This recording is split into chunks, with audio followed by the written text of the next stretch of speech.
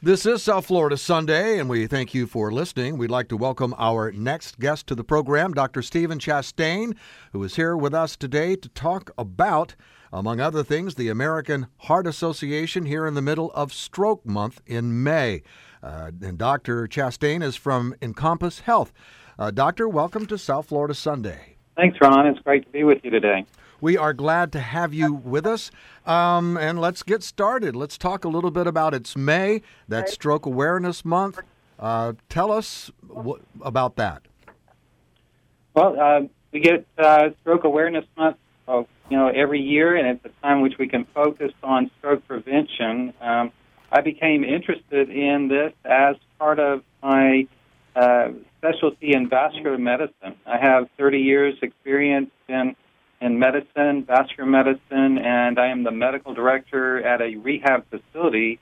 And a lot of our patients have stroke, so I get to see it from the after hospital effects of stroke. So it's something I'm passionate about. Well, I'm sure that everyone listening to us has heard of strokes, and I'm sure that some of our listeners have suffered a stroke themselves or have friends or loved ones who have. But I have a feeling that the general population may have heard of stroke, but they're not really sure what it is. So could you kind of clear that up? Yeah, the name stroke actually gets its a sense of the name from the time at which it takes. So you're suddenly affected by some neurologic event. Some people talk about CVA or a cerebral vascular accident. I like the term stroke because you're fine 1 minute and then the next you're not. So it's just like the stroke of time. That's how it comes about. So it's really like a brain attack. If you think about a heart attack, everybody seems to know what you're talking about, but you're right. Stroke is really a brain attack. So it can happen in the same way like a blood clot clogging a vessel, like a heart attack. But about 15% of strokes are due to hemorrhages in the brain. So it's not all blood clots, but it can be 15% hemorrhagic, and 85% is due to lack of blood flow or ischemic stroke. I know stroke's usually associated with senior citizens, folks over an older age, but we've seen coverage, say, for instance, of model Hailey Bieber's stroke recently. So it can happen at any age, I suppose. Yes, I went to look up, how it really kind of catches your attention when someone that young has a stroke. So we looked it up, and she actually had a heart condition that caused her stroke. So it was a mild stroke or a TIA, and I think a lot of people may not have even paid attention to a brief neurologic deficit that would come and go. But in her condition, she was able to pick up on it and find a heart condition and get it fixed to try to prevent the next stroke. Well, I may have raised a few eyebrows when I introduced you and mentioned the American Heart Association in the same breath with Stroke Awareness Month. But as you just pointed out, heart conditions can lead to stroke. Right. So American Heart, American Stroke, Heart Association, Stroke Association really work hand in hand. And heart conditions are one of the leading causes of stroke as well. Of course, stroke can happen at anyone, at any age, and most of our patients or clients are in the Medicare age group over 65. I think women and men seem to be both affected, but women are actually more likely than men to have a stroke. And maybe the men die from heart disease first, that may account for it, but it seems like more women than men have stroke. Are there ways to prevent stroke? There are. A lot of this has to do with preventive medicine. So if you think about preventing heart disease, it goes the same for stroke. So things that you would do to prevent stroke would include monitoring your blood pressure, making sure your blood pressure is well controlled, and if you have blood pressure, to have it well controlled. Most people that have a diagnosis of hypertension actually are not controlling it adequately. I think it becomes kind of a diagnosis that they're comfortable with, and maybe they let it slide, so it's very important to keep it under good control.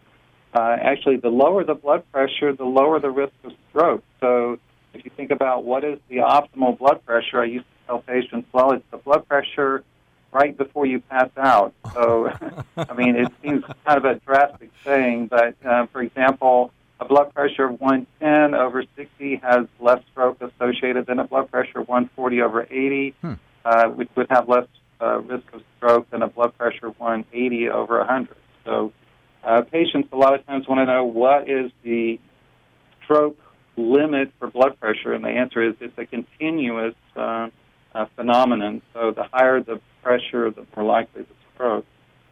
Another thing you could do is to maintain a healthy body weight, look at your cholesterol, quit smoking, all of those things that you would think about, heart-healthy diet. Activity is important, so even walking would be beneficial. It's interesting that the hemorrhagic strokes that I mentioned account for 15% of strokes are associated more commonly with alcohol consumption. So drinking more than 2 drinks a day would be increasing the risk of a hemorrhagic stroke.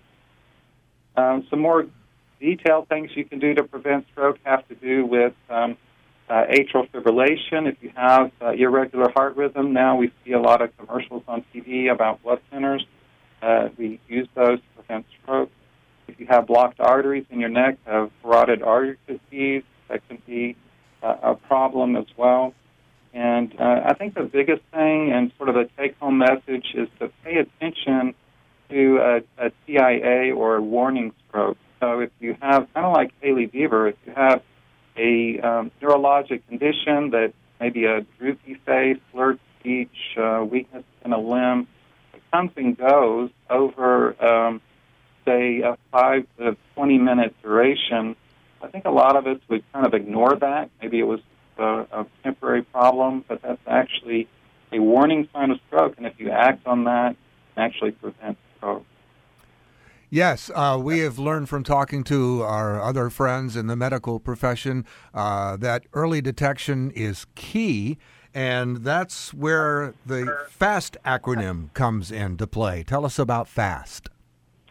So FAST, or FAST, it's trying to get the point across that you need to act fast, don't delay.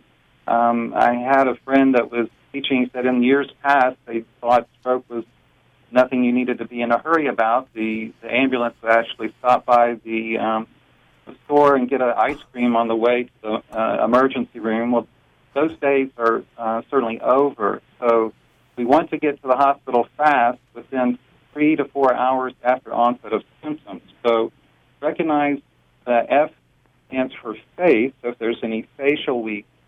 A quick way that I do this is to have the person smile. So is the smile symmetric? Right? And if the smile is not symmetric, if one side is drooping, then that would be possibly a stroke. Checked out. So the A stands for arm weakness. An easy way to do that is have the person hold out their arms straight ahead, like they're holding up a platter or a plate in front of them. And you'll see that one arm will tend to drift on the side of the speaker. So it's an easy way to do that.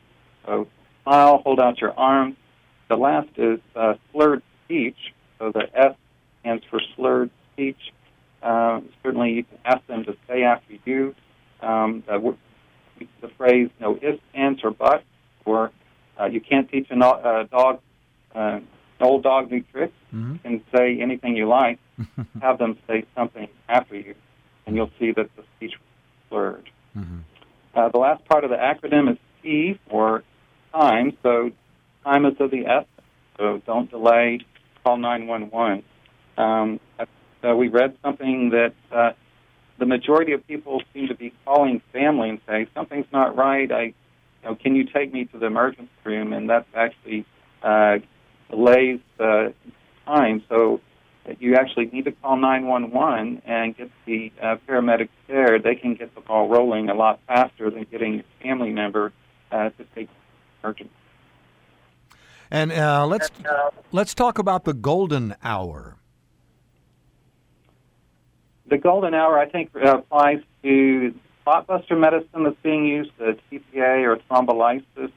They can actually If you get there within a certain time frame, you can take clotbuster medicine. It actually dissolves clots and opens up the artery, and it saves brain tissue. You kind of would wonder, well, why doesn't everybody that comes to the emergency room get clotbuster medicine? The answer is what I mentioned, about 15% of strokes are bleeding or hemorrhagic strokes. So if you give that patient the clotbuster medicine, you could actually make it worse. Mm-hmm. So golden hour is getting to the hospital, getting your CAT scan, making sure that you don't have a hemorrhagic stroke, and then they can give you the clotbuster medicine if not, and really save brain tissue. Brain tissue really is not something that can be regenerated. Once it's damaged, it can be permanent.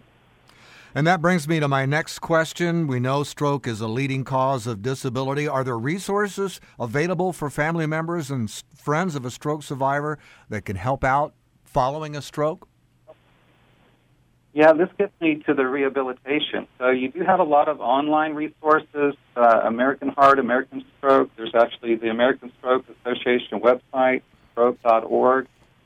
Most of the patients that have stroke will go through some type of rehabilitation. It's very unusual that a patient would go to the hospital, have a stroke, and then go directly home from the hospital. So most of those patients will go through some type of rehabilitation. Actually, we get, at our 80-bed hospital, we get close to 50, 60 patients a month that will have had stroke, and have additional resources we can offer as they go through the stroke recovery.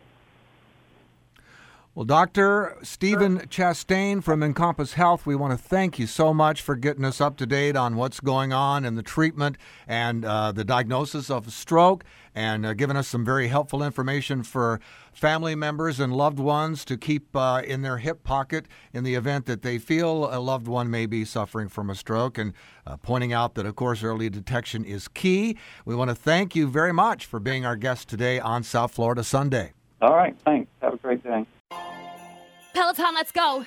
This holiday, with the right music and the right motivation from world-class instructors, we're going to pick it up a notch. It's the holiday season. You might just surprise yourself with what you're capable of. Work out to thousands of live and on-demand classes, from running to cycling to yoga. Try Peloton risk-free with a 30-day home trial. New members only, not available in remote locations. See additional terms at onepeloton.com/home-trial. Peloton, motivation that moves you.